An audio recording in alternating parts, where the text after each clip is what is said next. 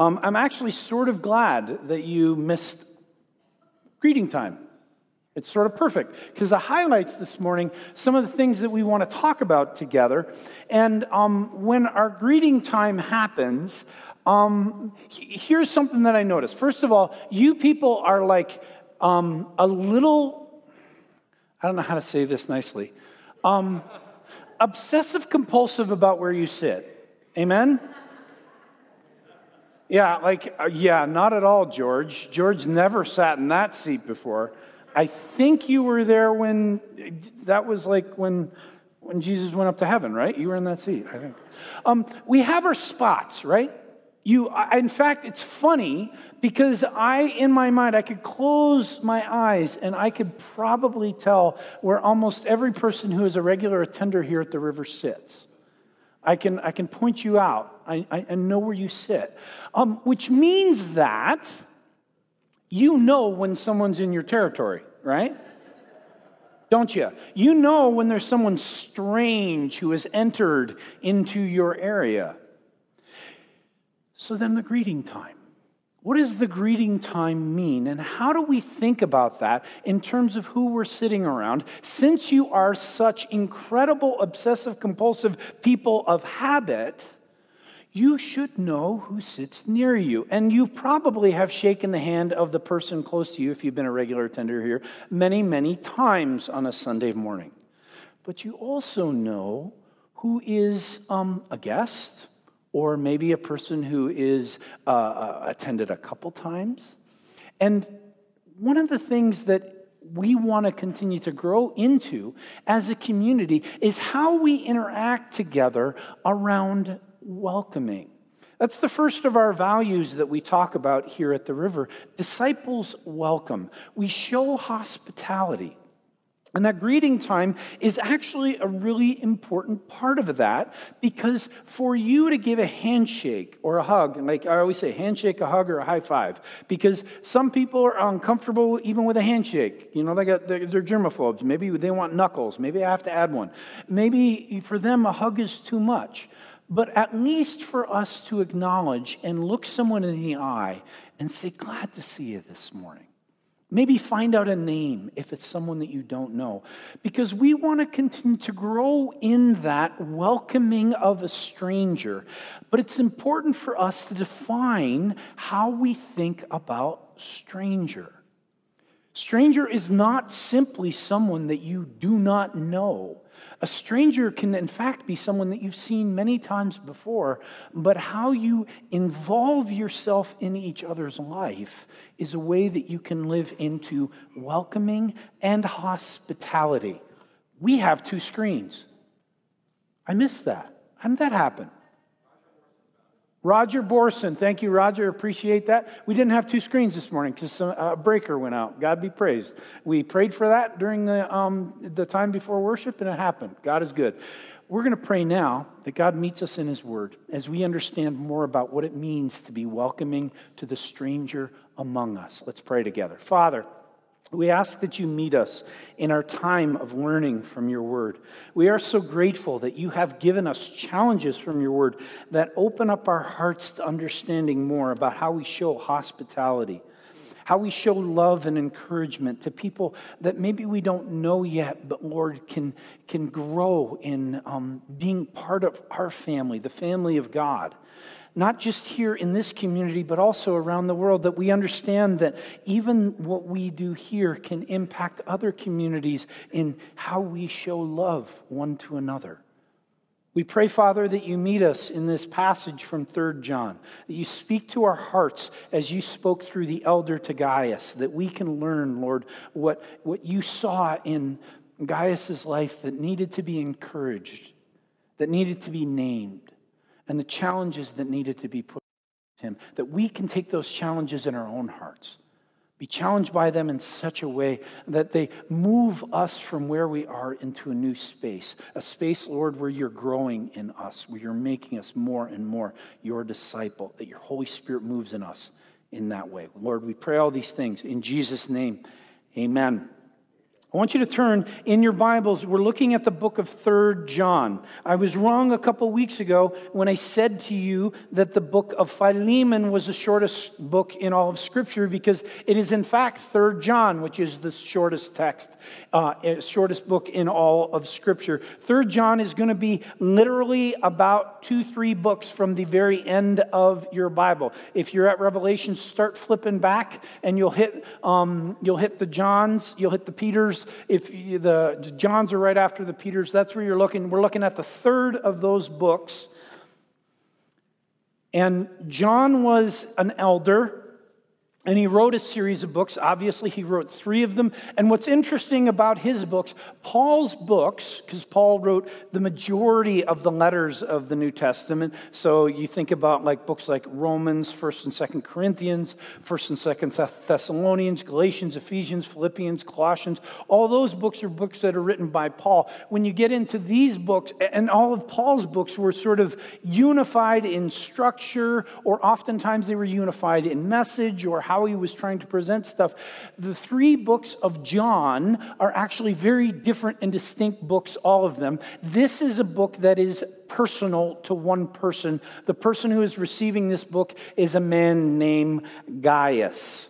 We're going to read beginning the first 4 verses. It says this there: "The elder, to my dear friend Gaius, whom I love in the truth, dear friend, I pray that you may enjoy good health and that all may go well with you, even as your soul is getting along well. It gave me great joy when some believers came and testified about your faithfulness to the truth, telling how you continue to walk in it.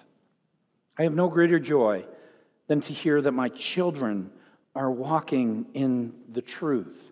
So hearing John the elder speak to Gaius, the receiver of this letter, we hear words of encouragement. Gaius is doing things right. And the things that he's doing right, John wants to name for him.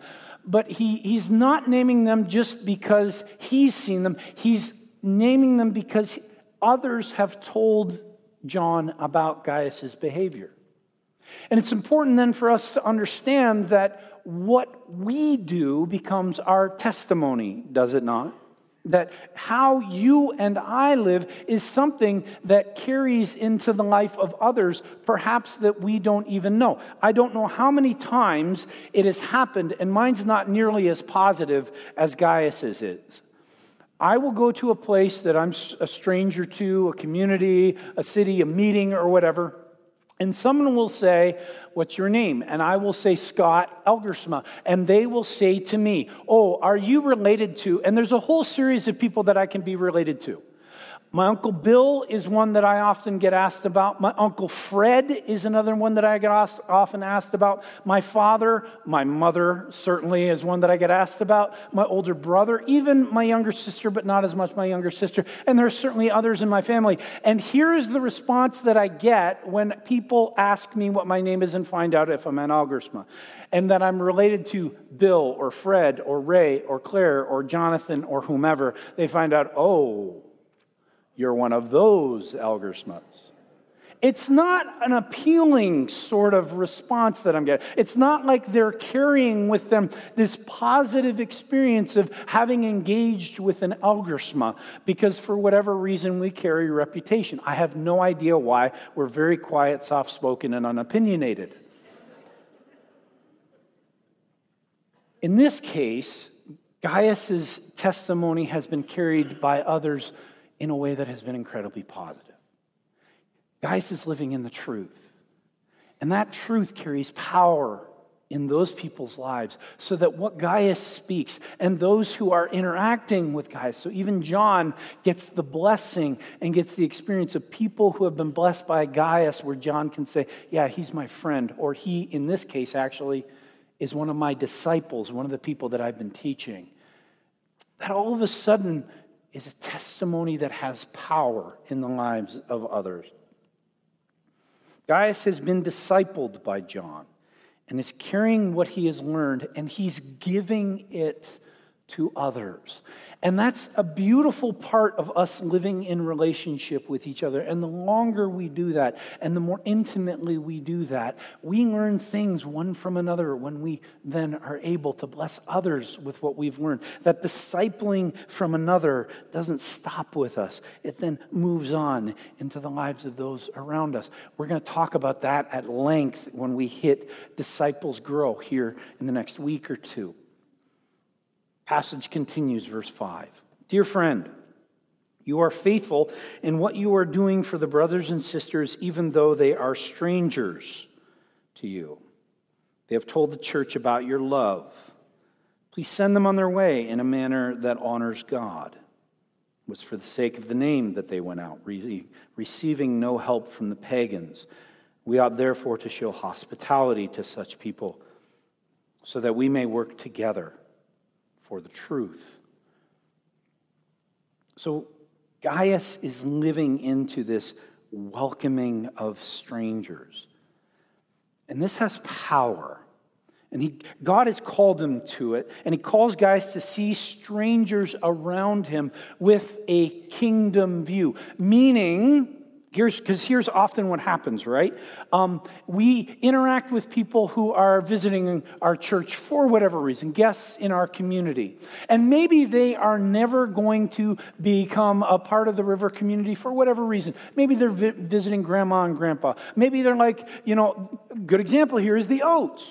The Oats are people who have been a part of our community, but they're no longer a part of our community. But we have been a blessing to them so that they might be a blessing to others. That's a kingdom view of welcoming those around you, of showing hospitality. You may not, in fact, be blessing this community with the love that we show to the stranger among us.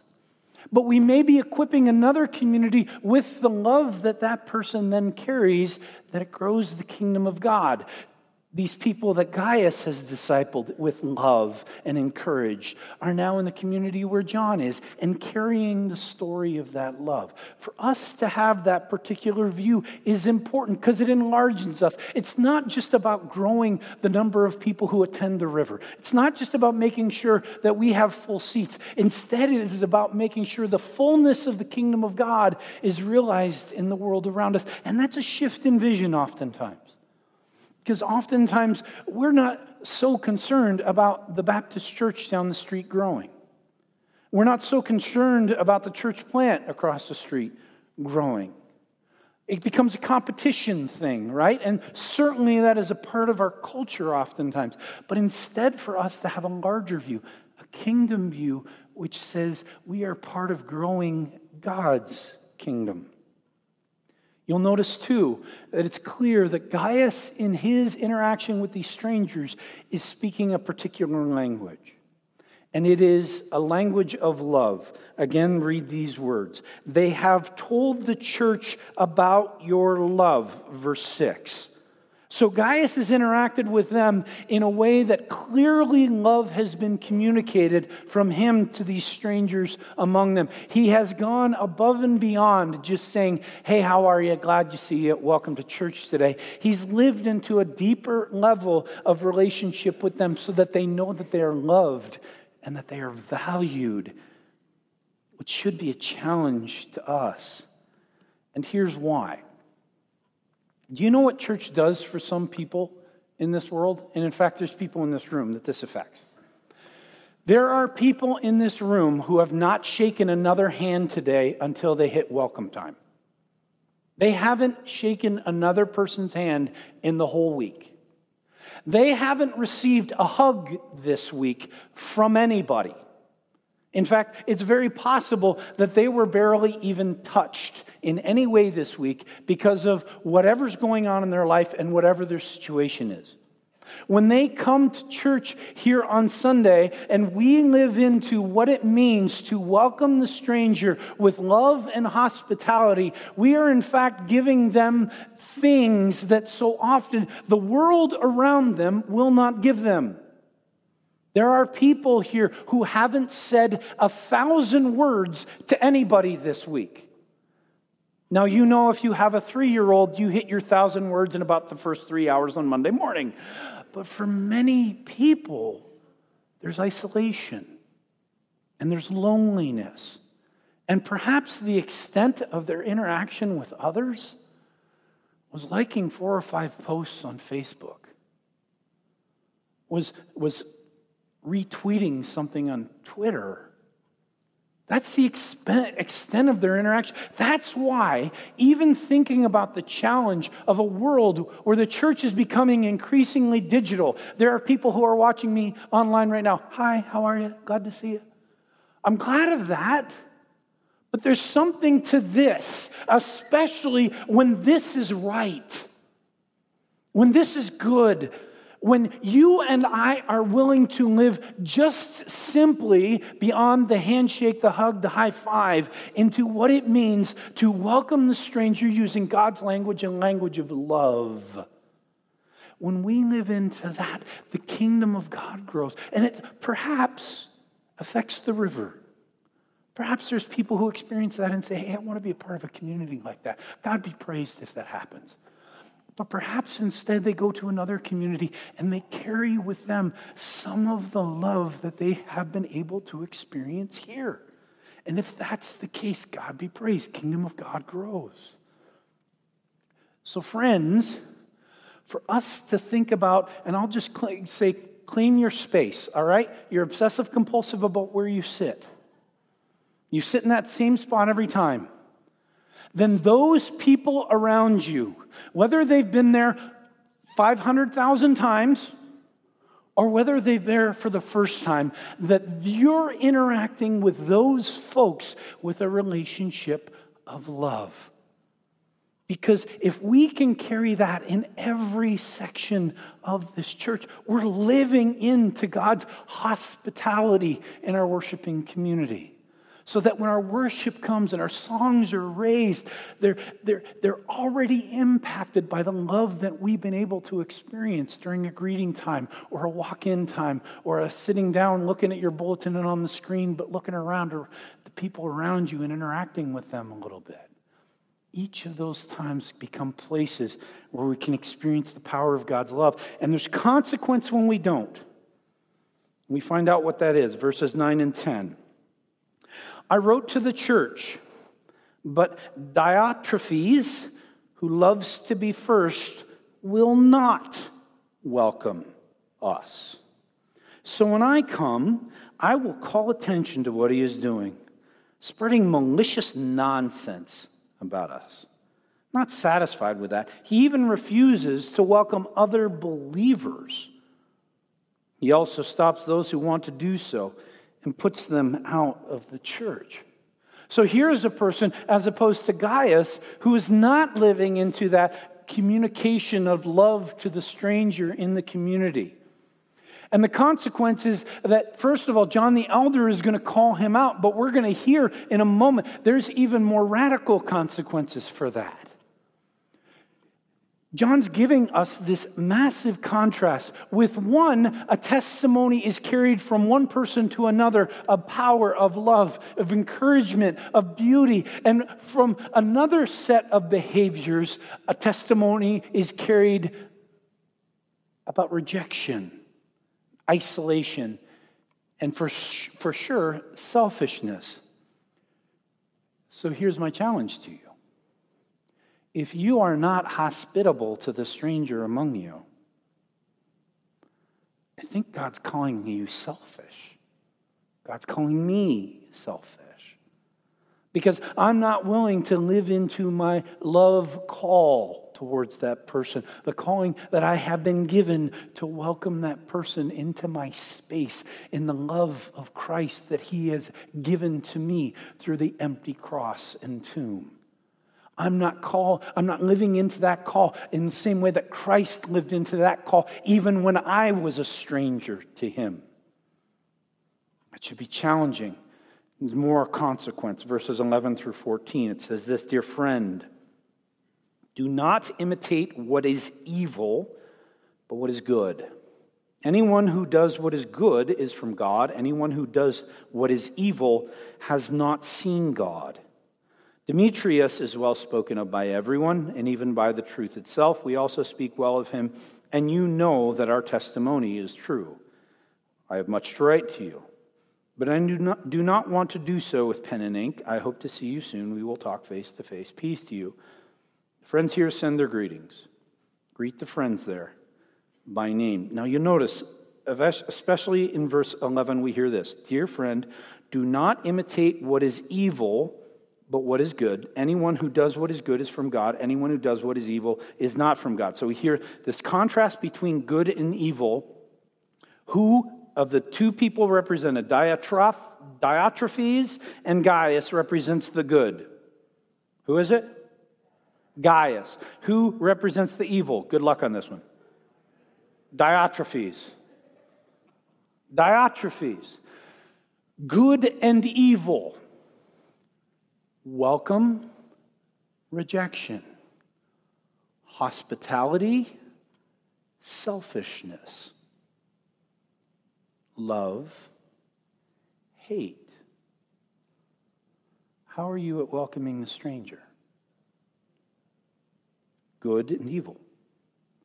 How are you at being a person who looks at another with the eyes of love that God has given you in such a way that they then can carry your testimony to another? I met that guy. I met that woman. And when I did, there was something that they gave to me. They gave to me warmth. They gave to me care. They gave to me encouragement. And I was better for the meeting. Or they turned their head and they walked away. And that's a challenge for all of us. I have that challenge.